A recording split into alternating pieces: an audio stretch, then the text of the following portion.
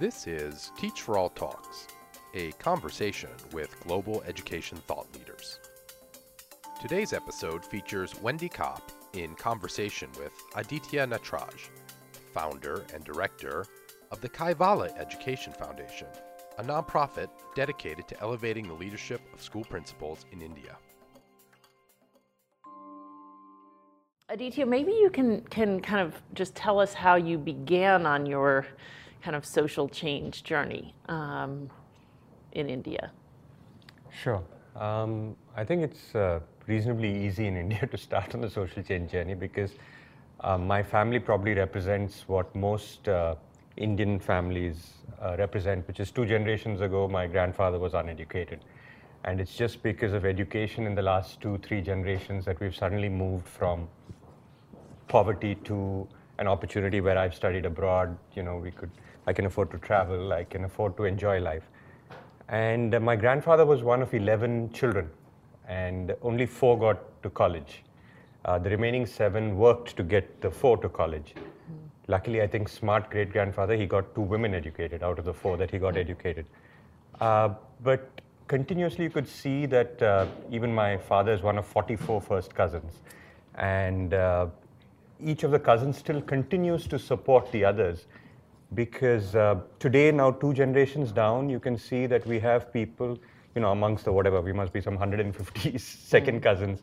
We can see people who are below the poverty line living in not so good circumstances, and we can see people working as McKinsey partners within the same family, and there's absolutely no difference in the gene pool. So I don't need to see outside the world to see that education is the greatest leveler or the greatest, or if you get different educational opportunities, it's the greatest de-leveler. And that really irritates me. It really irritates the hell out of me. I mean, it's such an easy thing to solve. We just need to get our minds around it. I think a critical portion of democracy is the fact that we offer everyone an equal chance at education, especially in a country like India, which has had so much inequity for so many years thanks to feudalism. I think when we bring in democracy, we have no choice but to assure people that you have an equal chance now. And the only way is to level education. So I think that was something that was always in the family. And so I did do my trip into business, and you know, I almost dropped out of college, and my dad said, yeah, great job, you know, you're going to go and do this sort of work, but who's going to pay the bills? And then I was working at KPMG. Again, I said, okay, you know, just doesn't make sense. What is this buying and selling companies and advising CEOs? Corporate finance didn't turn me on. I said, what am I doing here? And again, I almost dropped out, and Dad said, okay, so who's going to pay the bills? And I went to business school, and there I confirmed. I mean, I went to my career counselor who said, listen, it's just not turning you on to be in business, so you might as well do something else. And I almost agreed to drop out. Finally, Dad said, okay, drop out and do something meaningful. But it was 4 months left, so I sort of finished my business school. Having finished business school, of course, you have a huge loan. So for 2 years, you work as child labor for whoever you sell your soul to. And but then the day I paid my my loans, I went back to India and got involved. In fact, for me also, it's a rather unusual moment because I got involved in education after the earthquake in Gujarat, in Kutch.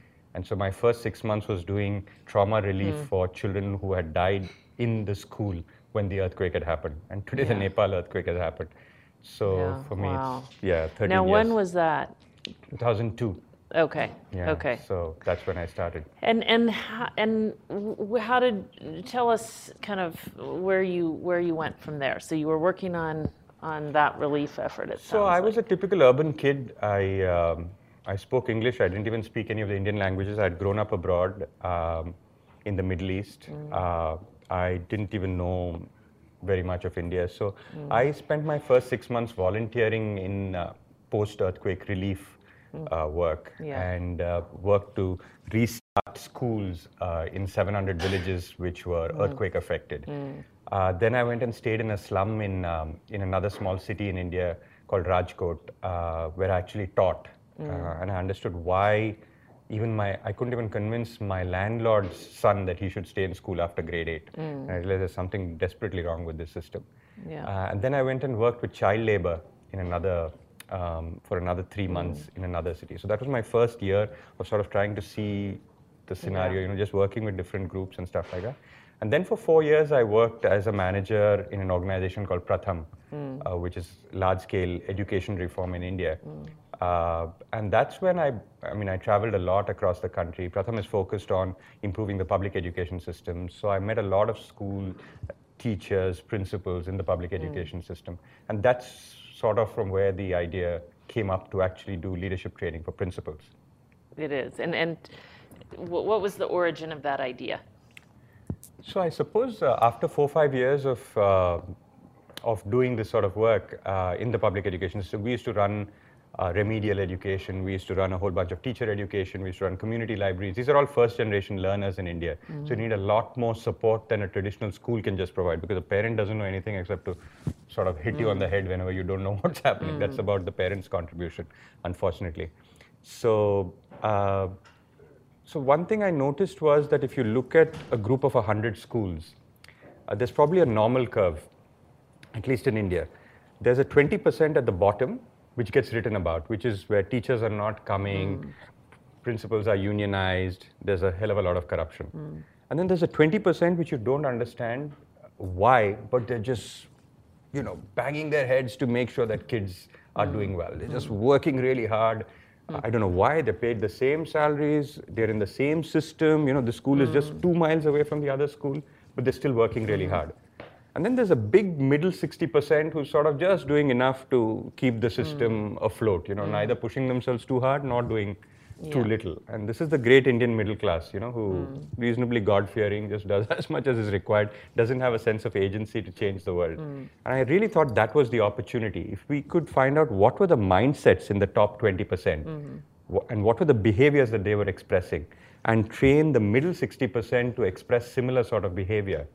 Right? Or motivate them to provide similar sort of behavior. Maybe you could change the middle 60%, and that could really swell up the average a lot more. Don't focus on constantly being caught up in the bottom 20%. Yeah, interesting. And where were you observing that kind of in? So this was across states and schools in India. I traveled a lot across Bihar, Rajasthan, Gujarat, Maharashtra, Madhya Pradesh, Uttar Pradesh. I traveled across a lot of the states where Pratham was working, and that's where I sort of observe this. Actually speaking, there was one particular principle which just blew my mind, and actually this was during the earthquake time.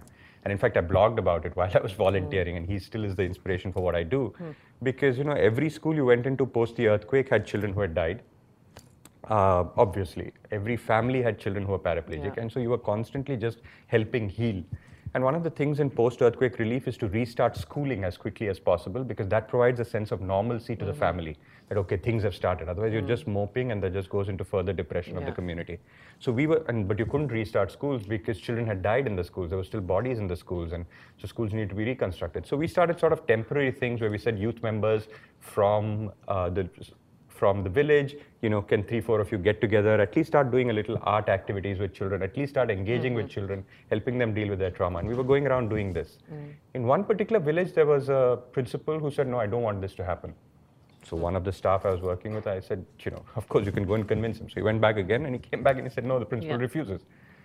So I sort of went in there and said, okay, let me go and see why this guy is saying no. It doesn't seem like a stupid idea. And when I spoke to him, for 2 days after that, I didn't speak to anybody because I was so sort of just blown away. 75% of the teachers in the region where the earthquake had happened, which is a district called Kutch, were from outside of Kutch. This is the second largest district in India. It's a complete desert. One village is, there is no agriculture, extremely poor populations, and so 75% of the people, obviously very low literacy, second lowest female literacy in the country. So obviously the teachers were from outside. And as soon as the earthquake had happened, obviously they all evacuated and went back to their hometowns, right? Yeah. Because they said, who's going to stay here? There's still aftershocks for the next 9-12 months. Yeah. This particular principle of the public education system was actually posted outside Kutch. Post the earthquake, he moved himself and his family into the earthquake zone, okay? He got a transfer to go into that zone.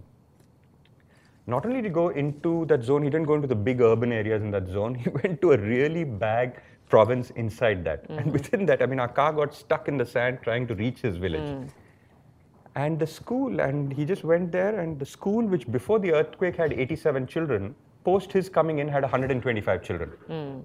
And just because of this one man, And I really couldn't understand. I said, why are you doing this? So how did you do this? And he said, I went to UNICEF, I got a tent, I went and spoke to the local electrician, and I said, is it more important for the rich people to have electricity or for the kids to be able to read? I went to some businessman and said, is it more important to do this or to give some kids some textbooks? And he just mobilized stuff and he got it going, went and spoke to some youth volunteers and said, listen, okay, the teachers are not here, but this is your community. They don't care about it, you care about it. And he brought them back and he just mobilized the community, and before you knew it, everyone was contributing, community was participating. And I was just blown away. And this is the same community where the village 2 miles away would say, these children are very poor, every family has had a paraplegic now, how do we expect us to change? Government has not done anything, Same, I mean, there's no difference between the two communities. The only difference is the attitude of this one gentleman. Yeah. And I blogged saying, all we need is 600,000 idiots like this, because this guy was an idiot. I mean, there's no way you can justify on any rational basis why you should be doing this. There's no economic incentive. There's nothing that can justify what you're doing. Yeah. And when I asked him why you're doing it, he said, well, I'm a public servant, so I'm in service of public. And this is the biggest service that public needs, so I'm doing it. Yeah. And he didn't even think it was anything great. He just thought it was part of his thing. Yeah. So this is a slightly extreme example, but I blogged about it and I said, okay, so 600,000 villages in the country, all you need is 600,000 idiots. And in a country of 1.2 billion people, it's not impossible to find 600,000 idiots, right? And if you just imagine that the average principal in a school becomes a principal somewhere between the age of 40 and 45, he's got 20 years to work in that community, right? In those 20 years, you're going to see 1.5 generations go through your school. So you can challenge everything about gender in those 1.5 generations. You can transform what you believe about Hindu, Muslims being bad to each other. You can transform everything about caste. You can transform, within that 1.5 generations, you could transform anything you want. Yeah. And principals in schools haven't recognized the beauty of, the fact that they're a paid social worker to really transform the country. They don't find a sense of community amongst the 600,000 other people who are doing the same role. Yeah. They think of it as an administrative duty. And really our program is just to rekindle that beauty of what sense of agency you actually have to transform the world. So this was actually, we had started talking about this work to develop principles several months ago, and that was the inspiration for me to say we have to get you to explain what you're doing to the broader Teach for All community, because what you're doing, we should be doing all over the world. So can you share more about your approach to that? And I mean, the results that you're attaining and all, but how are you going about that? So I started the research on this. So, it also sort of blended a little bit of my business background, because of which I can claim I know something about leadership, and my education background, because of which I can claim I know something about teaching. And so it sort of combined the two. And I think the principal really is a role which combines the two, the academic leadership and the sort of management and project management that's required to sort of run an institution like the school. So we really bring the curriculum together from various pieces. There are sort of 4 pieces in the curriculum, which we brought together from 4 different institutions. We call it personal leadership, instructional leadership, organizational leadership, and social leadership. Right? We looked at models across the world. We actually looked at university programs across 17 different universities, including those in the US. What I found was a lot of them are not practice-based. So learning the history of American education is definitely very important, but at least in India, once you learn that, the chance that your practice in the school will change is quite low, right? So those were the master's programs available in education. And in India, the senior most teacher just overnight becomes the principal. She's not trained anything. So one day you were teaching physics in grade 5, next day the senior most person retired, and so you're the principal. So there's not even any licensure, there's no retraining, nothing. So we did a research saying, okay, what are the different types of skills required? And these were really this PIOS, personal, instructional, organizational, and social. And they're rather obvious. What is basically ossified is the relationships that the principal has with the 4 main stakeholders in the school. As a school, unlike in a corporate environment where I think you have X amount of authority, in a school environment, you really don't have that much influence, because teachers are there for a different purpose. and children are there for a different purpose. So I don't think you have as much authority to be able to say, okay, lay off this, cut this, stuff like that. Because in school, you can't say, okay, all those kids are poor, so let's get rid of them, right? So the point is you have to include them. When you're running a business, you can say, okay, those customers are not giving me money, I need not provide them a service anymore, right? A school involves that sense of inclusion. So I think the way to lead a school is obviously substantially different from the way you need to lead a typical business corporation. So for this, I think the personal leadership, so what are the 4 relationships that I've ossified? One, the relationship with children. A lot of principals have just forgotten the joy of interacting with children and the sheer sense of joy of adding value to a child's life and the child coming back and saying thank you. I come from a family of teachers. I know my mom, my sister, everyone's a teacher. And they're not working for today, they're not working for tomorrow. They're working for 20 years down the line. When someone comes back and says, you know what you told me in class that day? That's what changed my life, right? That's what you're working for. So now, if as a leader you don't understand the beauty of that, you really can't lead. Yeah. Right? You have to have experienced that joy yourself, and only then can you help others sort of, at least this is my view, that's the only long term, because the amount of work that's required, the wages are never going to be enough to justify that. And so how do you get at that?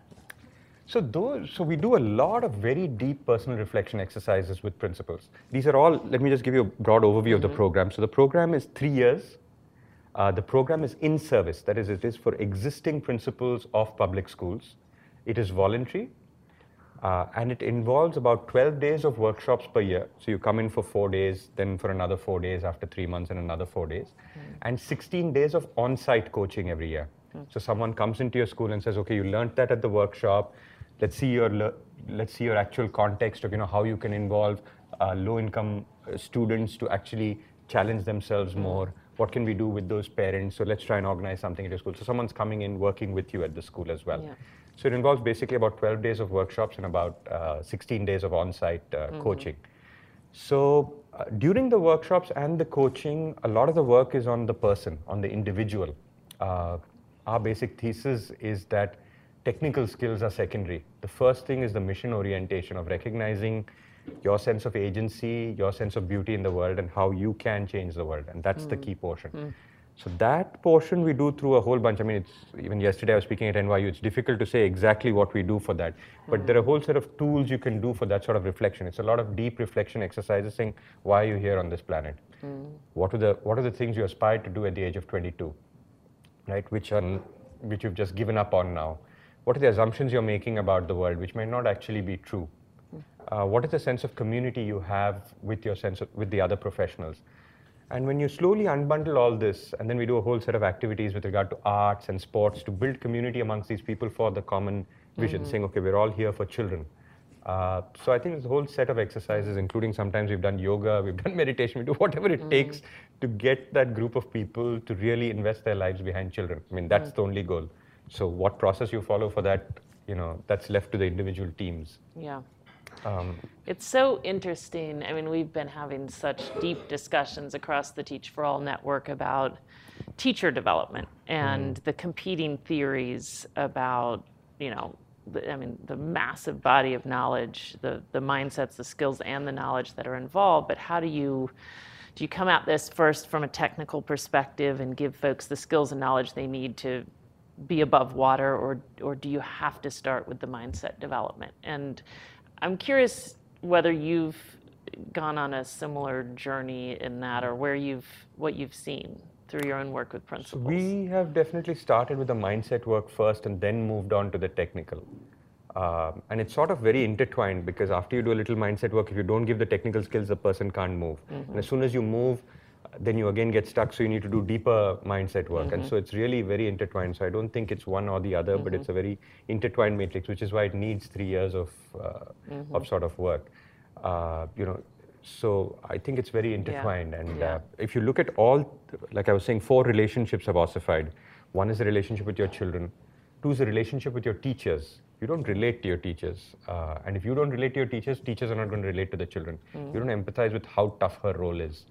You don't empathize with what she's struggling with at home, what she's struggling with as in her classroom, how joyful she feels when something happens, how sad she feels when something doesn't happen. If you don't relate to that as a leader and help her deal with that set of emotions, right, So you're not relating to her. 3, you're not relating to your parents. Again, they're just, they're just numbers. But I mean, do you really personally relate to them and recognize, I mean, that their biggest investment is their children in most parents' case. Do you relate to them? And the 4th and final relationship is with yourself. Most of us have lost touch with ourselves, who we want to be, why we want to be. I remember a principal who came back to me and said, don't do any of this more. I refuse to attend your workshop. I said, why? He said, you're reminding me of who I used to be at 22. And I don't want to remember that idealism and that sense of possibility anymore. You know, the world is a bad place. It's easier to live believing that the world is a bad place and I can do nothing.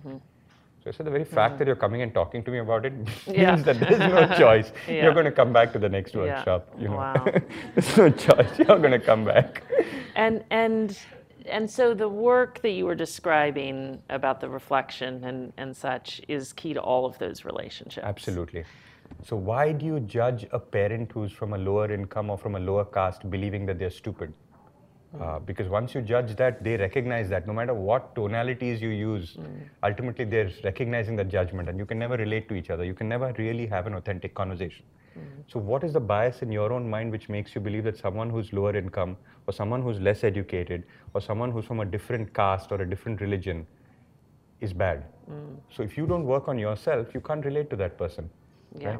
Similarly, a teacher, I mean, a typical Indian school will have a typical primary school in a village will have about 5 teachers.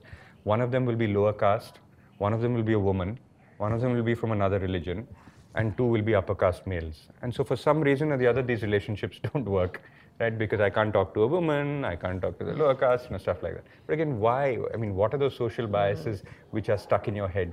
So, you know, it's all assumptions inside our head.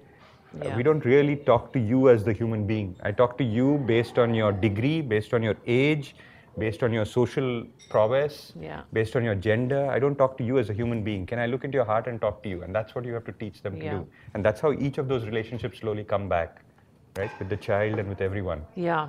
And what have you learned along the way about mindset development? Like, do you feel like you've learned some salient lessons as you've tried to engage in this? Definitely. So I think people used to believe I was a bit nuts 8 years ago. I said, you have too much belief in humanity. But everyone who comes into the program, the one thing that you have to sign up for is that every human being is beautiful, wants to do good for the world, but just gets stuck in systems because of which he performs certain actions. Right? If you don't fundamentally believe that every human being is good and wants to do good, then there's something in the way you relate with that human being that's going to cause chaos. I mean, you might use all the right words and the diplomacy, but it doesn't work. And you have to almost believe that the person is good more than the person believes she's good. Right? And I mean, ultimately, you're that or you're not that. And as each leader, if we don't believe in the beauty of people, I don't see what our role is. That's the only role. I think human beings have lost the understanding of the beauty of themselves.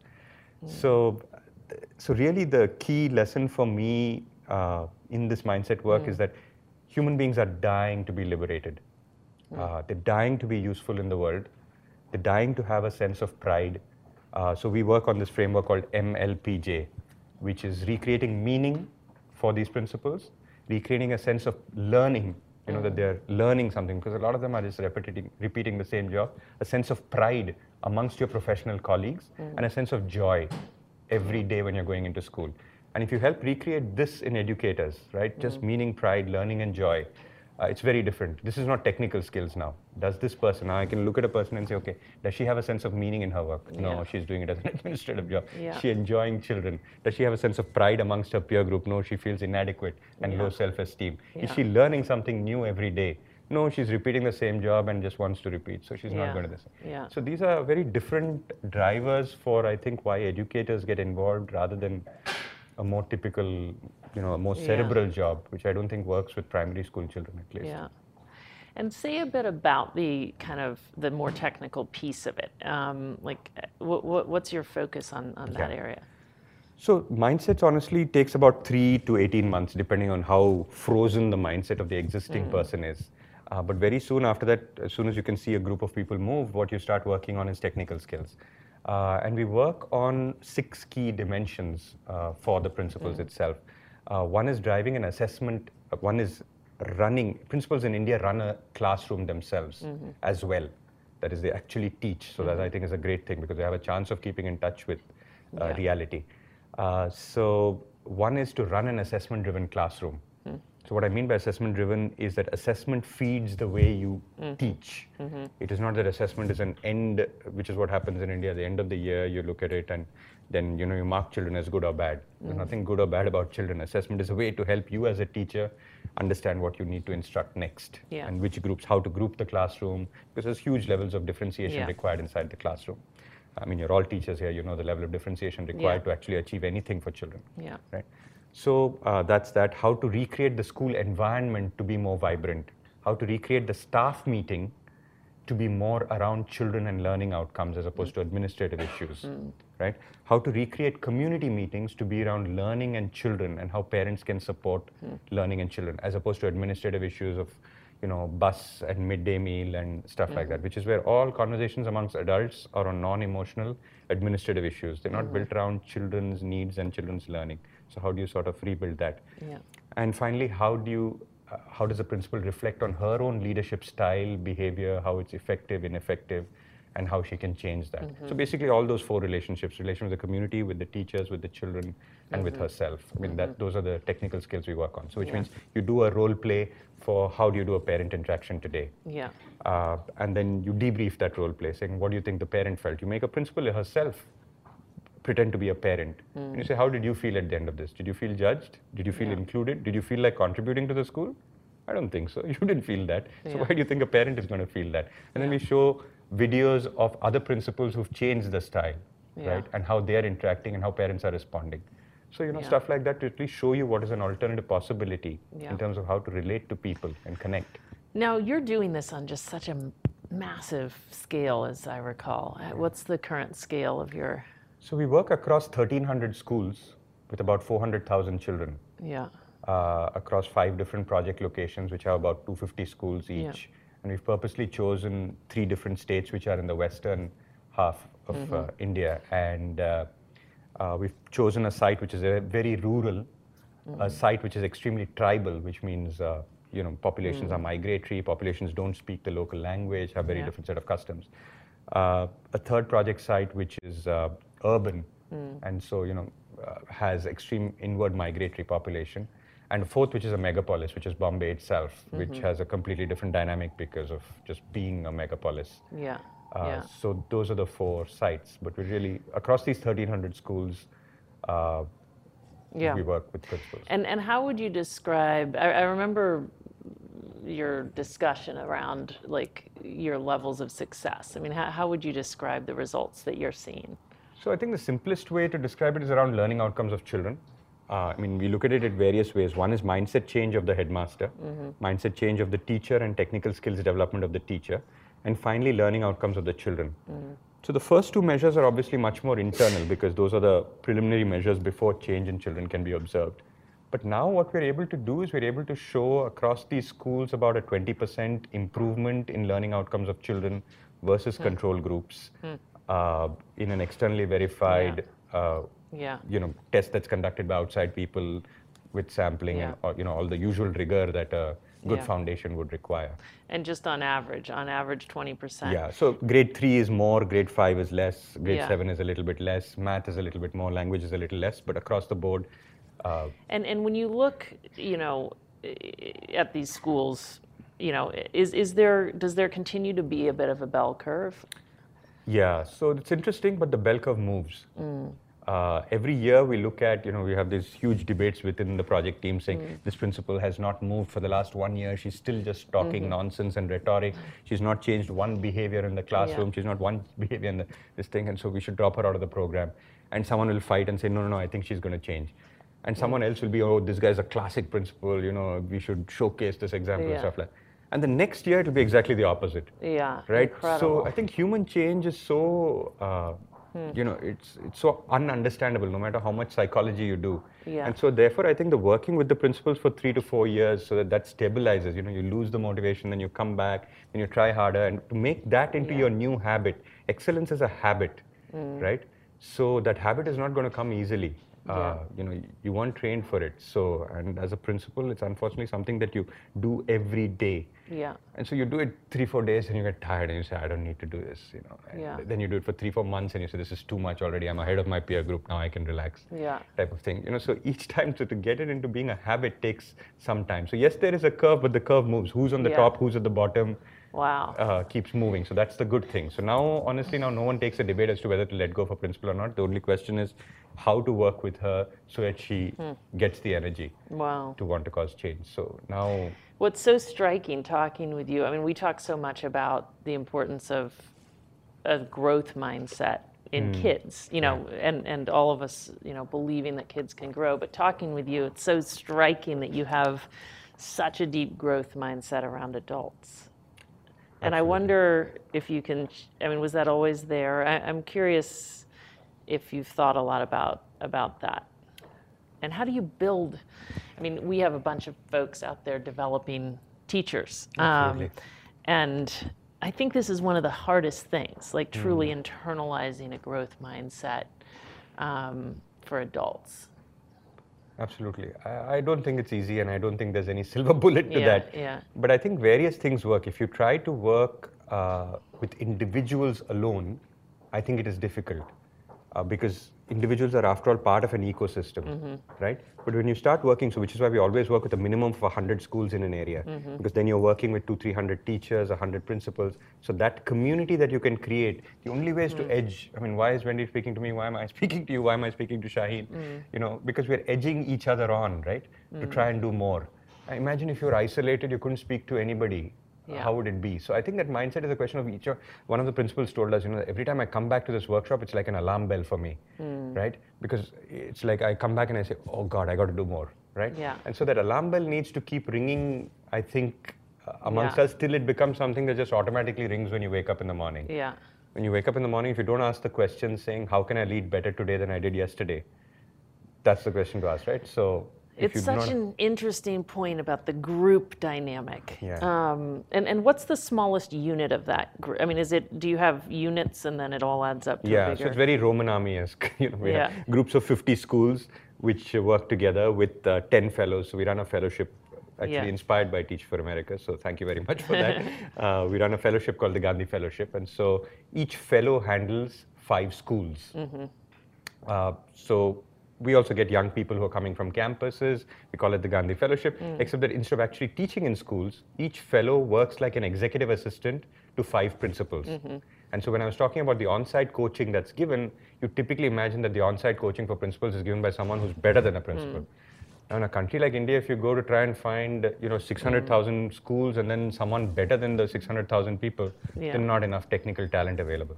So we actually put the whole thing on the head and said, what if you just had young people? Right? If young people can work in McKinsey and Goldman Sachs and advise CEOs whether to buy a company or sell a company or whether to follow this strategy or that strategy, just because of the system that they've been provided. Why can't we get young people, give them the right set of tools in order to actually work with principals of schools, right? So that was a challenge. I can see you're already beginning to wonder, how could this ever happen? Please explain. Yes. Well, 7 years ago, it was a doubt, right? Yeah. Now, no one even questions it because it sort of just happens. We now have 250 fellows working with 1,300 schools. So and how do you set that dynamic up? It's interesting that you call them sort of executive assistants to the principals. Exactly. So the word in Hindi doesn't translate exactly to English, but the word in Hindi is sahyogi, which means someone who walks with you. He's not a coach who knows something more than you. He's not someone who's less than you. He's someone who walks with you on your journey, right? And that's a very important mindset. So the young person has energy, has passion, has problem-solving capability, but she doesn't understand education, right? The principal has understanding of context, of community, of education, right? And these are the two things you're marrying to try and create change. And so the young person basically on Monday goes to school 1, Tuesday goes to school 2, Wednesday goes to school 3, and next Monday comes back to school 1. So every day she's spending 5 hours in the school, working with the principal, working with the teachers, saying, hey, how can we make it better? How can we make it better? How can we do better? How can we do better? Right? That's what she's coming in and doing. So really we've got 50 schools at a time with 10 fellows and 5 staff. And this is sort of a team which basically does whatever is necessary for those 50 schools to improve. And so we have imagined that there are therefore about 25 teams like this, which work by themselves. Now, I know Aditya has spoken to, on I think many occasions, Teach for All events. And I've heard from a few people that your talk about kind of personal excellence, personal leadership has been like deeply, deeply impactful for them. And I'm wondering if you can say a bit about that. I don't know what was impactful, but well, I think it's just a question of the choice that you make in life. For me, at least, it is, right? I think each person has to choose their own norm. I think intellectual potential and emotional potential and spiritual potential of each of us is infinite, and that's the beauty. Physical potential might be finite, how much I can beat you up, but how much I can care for you is infinite. And that's what, whether it was Jesus or Buddha, this is what they showed us, right? And so do you, and not even that, even political leaders like Gandhi and Mandela, they just showed us how much you could care, how deeply an individual can change. And these were people who were just around in the last 2,000 years. We know they existed. These were not demigods who we are, creating in mythology. These were people who historically existed. And if you believe that that exists in children, then you have to start believing that it exists in you, right? That same potential. But it's very scary to believe that, right? It's extremely scary to believe that that's the potential in each of us, because then what the hell am I doing? I'm so far below my potential. What right do I have even to interact with anyone in the world? What am I even talking to other people? So I think whole of humanity is in this really substandard level of spiritual, emotional performance. And then, like I'm supposed to be inspiring for the remaining group merely because I'm like 2% better than the remaining people. But what am I compared to my potential? I'm nothing. And I think when you deeply recognize that and work towards helping that flower inside you, you automatically let it flower outside of you.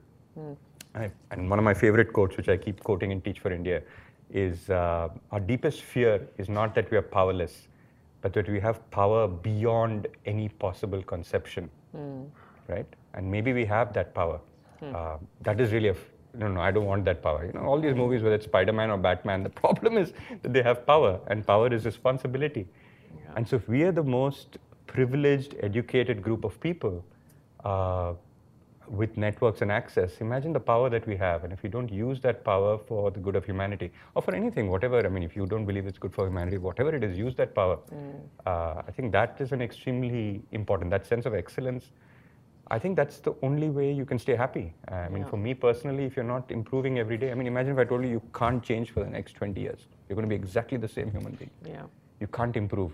I mean, it's worse than being in prison. Yeah. Right? I mean, cut my food, cut my social life, but you want to improve. All human beings need to be better human beings.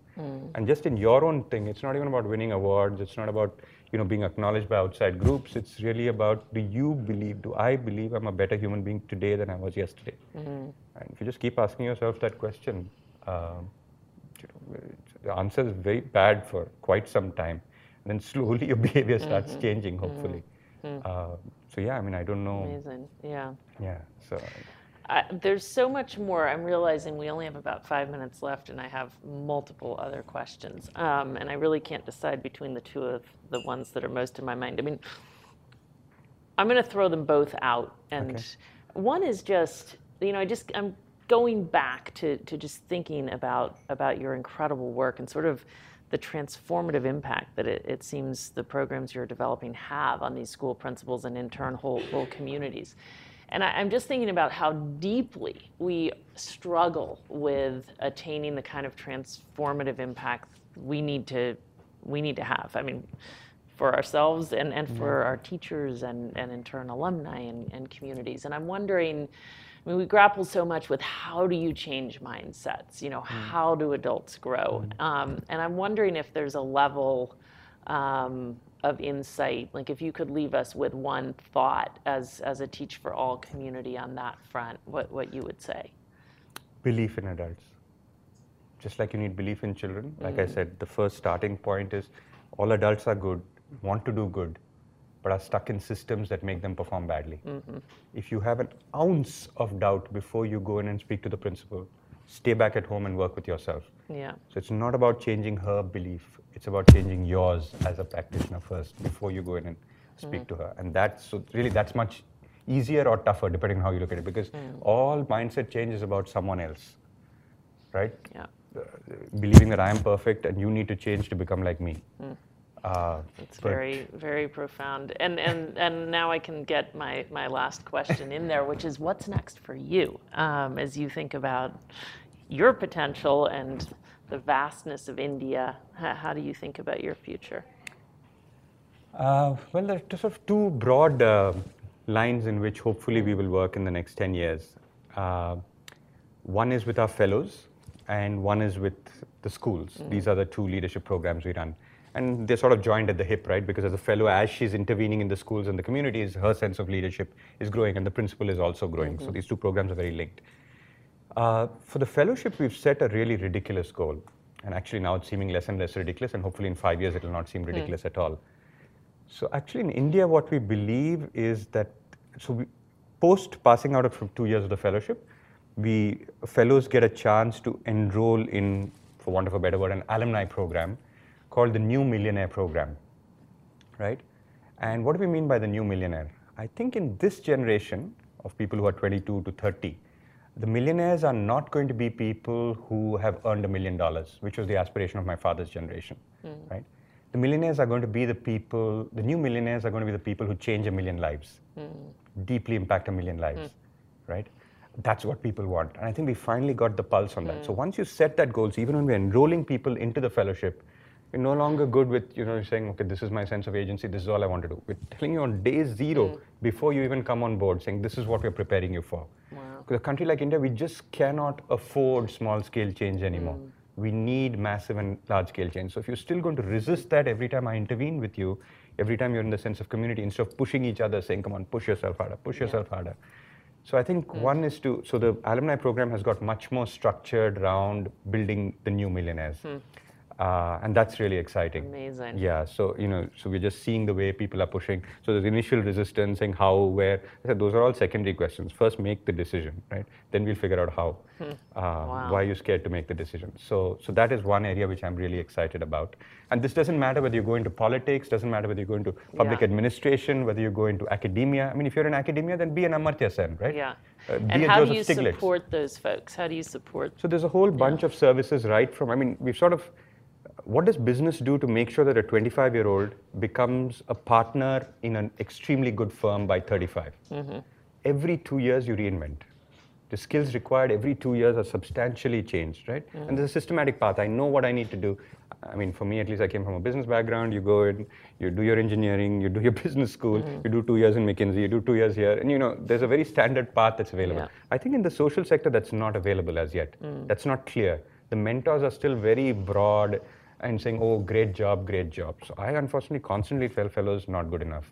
Because what people did in 5 years, 5 years, 5 years, 5 years, and therefore by the age of 60 did, you should be able to do in 2 years, 2 years, 2 years, 2 years. And that's what business has managed. In my father's generation, people were becoming CEOs at 50 and 55. Now CEOs are 35 to 40, right? And even earlier startups. So now can we really cause that to happen by telling you what are the skills required in those 2 years? How do you reinvent at the end of 2 years? So those 5 crossroads, what decisions do you make, in those every 2 years? Are you actually growing and taking the risk at the next level, or are you having marginal growth? And so we support them through those crossroad decisions through a mentoring program. Also in the social sector, there's a whole bunch of mentoring around, personal crisis that people are going through, financial crisis that people are going through. But I acknowledge that this sector really burns you out. And so just providing those sort of, access to those sort of services and saying it's fine if you're burnt out, right? Then career management to help you take that choice and take the next bigger role. So just providing a sense of community for those people to push each other and say, hey, I know a company which is looking for the next, COO role. I think this idea that you're on, I know a donor who's going to support it. But just creating that sense of community amongst the existing people and setting that as a goal. I think the biggest problem is setting a goal which is valuable. Once you've set a goal which is numeric and metricizable, I think life is always there's easier. so much to be learned here for our own alumni work across the network. It sounds like it's a very individual goal versus a collective goal. Is there a reason for that? Or how do you? Yeah, so we don't necessarily, in a country like India, we don't necessarily focus just on education. We're not going to be able to solve the country's problem because education is mired in health problems. It's true everywhere, by the way. I think so. Okay. So Yeah. it's stuck in livelihood issues as well. It's stuck Yeah. in poverty alleviation, Yeah. Early pregnancy. I mean, the whole set of issues is mixed up there. So the teacher alone is not going to be able to solve this. So we encourage people to go across sectors, although invariably 40% land up back in education. We encourage people to move Yeah. across the sector. So yes, it is a individual goal at a starting level. Because So it they're isn't- resolving to impact 1 million lives versus a collective. It's a very good point. I think I should reflect on seeing why we are not setting.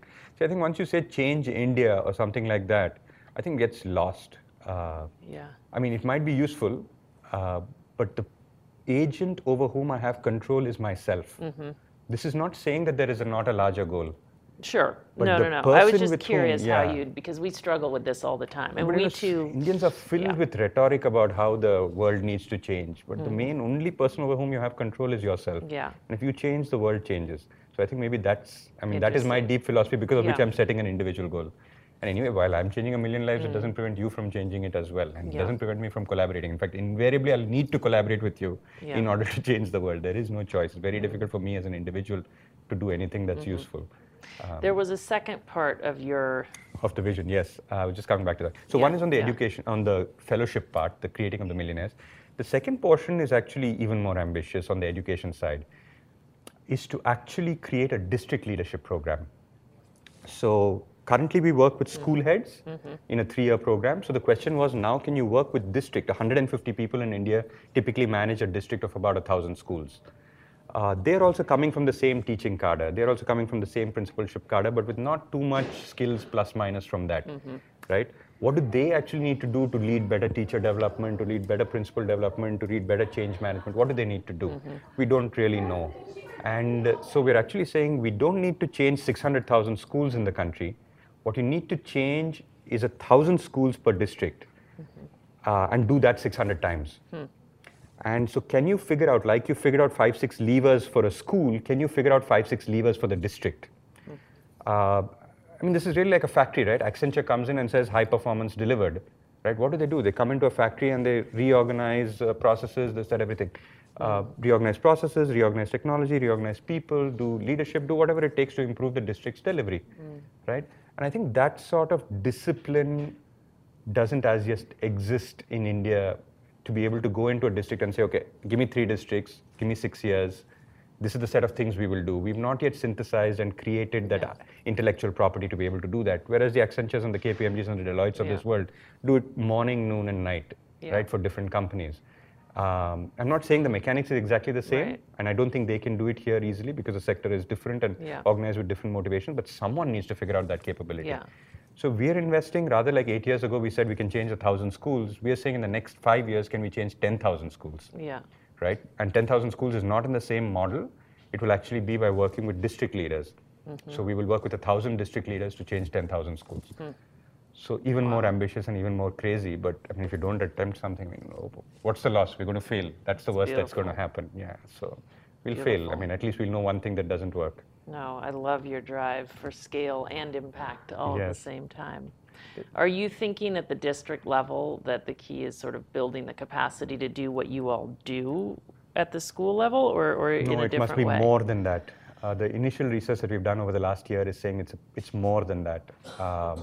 Because districts handle a whole bunch of politics that we don't need to handle, about multiple interests play out into the district, the way principals are chosen, the way teachers are chosen, the way you have to motivate, the way transfers are made, the reason why people chose to be in district positions. So we're only now understanding the organization structure, how people are selected into those roles, what skills they are required in those roles. No one's actually done a disciplined analysis of this in India. The system has sort of got cobbled together by mistake almost. I mean, by some sort of design, but you almost need to re-engineer what you need to run 1,000 schools. If I was to run 1,000 schools in a district, what is the org structure I would set up? What is the skill set I would require? Right? So there are 1,200 schools in Bombay. The gentleman who handles that is an extremely committed gentleman, but with the org structure that he has, if I was head of that institution, I would not be able to deliver. Yeah. So we really need to work out what is the ideal org structure, then advocate for making sure that org structure exists. What are the skills required? Therefore, making sure that the right set of people are coming into those roles. Yeah. Then making sure what are the right set of processes, what is the right technology required. So it's going to be a lot more than what we are doing. It's Yeah. possibly reinventing the organization Yeah. quite substantially. Yeah. Interesting. I'm just embracing going to the full hour. So, there's a whole other, I ran into you, where was I? We were in Singapore where we crossed paths, yes, were we that's not? true. And Correct. I think you were there, if I'm correct about this, as part of a task force on kind of thinking about really what kids need as it relates to sort of 21st century skills and all. And I wonder what you've come to through your engagement in that. So actually that's a group that's led by Harvard Graduate School of Education, and it includes 6 research agencies, one each in China, Singapore, India, Mexico, Chile, and the US. And we're all looking at our own individual countries and saying, how do we define the skills that our countries are claiming are required by children in the 21st century? That's question number 1. And what are the mechanisms we're putting in place to make sure that happens? Because it's reasonably obvious that at least low-income population with just math and language, I don't think they're going to survive anymore. Yeah. I mean, 20 years from now, today itself, it's not enough. If you don't have much, much greater socio-emotional skills, right, to be able to relate to people, influence people, connect with people, collaborate with people, teamwork with people, these social skills are extremely critical. It's a service economy in the future, right? So that's extremely critical. Entrepreneurship, risk-taking, creativity, right? Especially in countries like India, you're not going to have, we're not creating a job-seeking population. Increasingly, entrepreneurship and risk-taking is going to be extremely important. And citizenship, right? How do you create people who care for public good?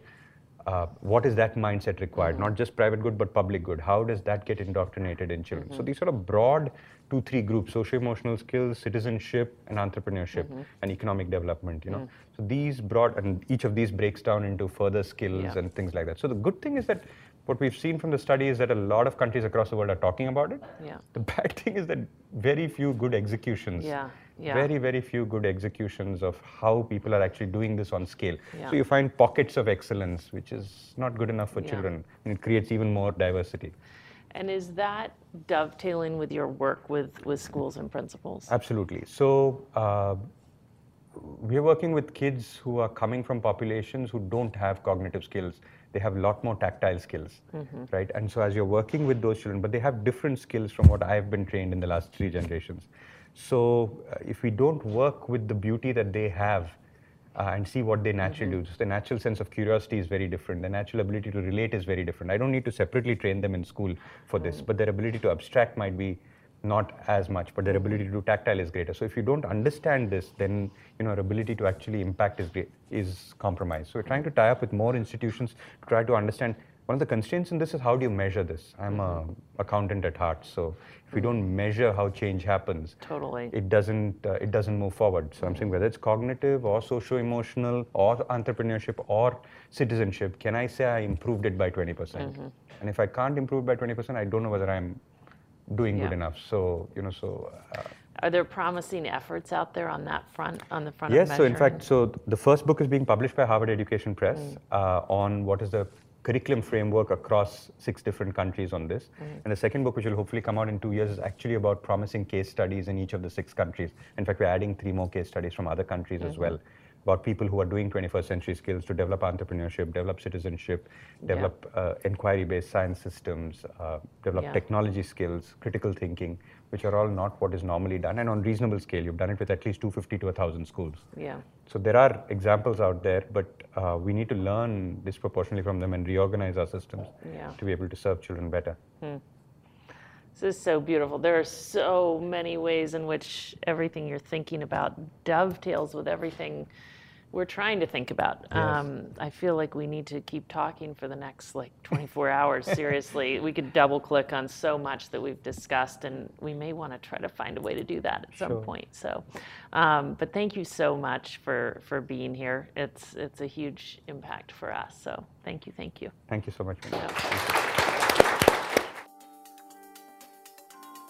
For more information about Teach for All, visit teachforall.org.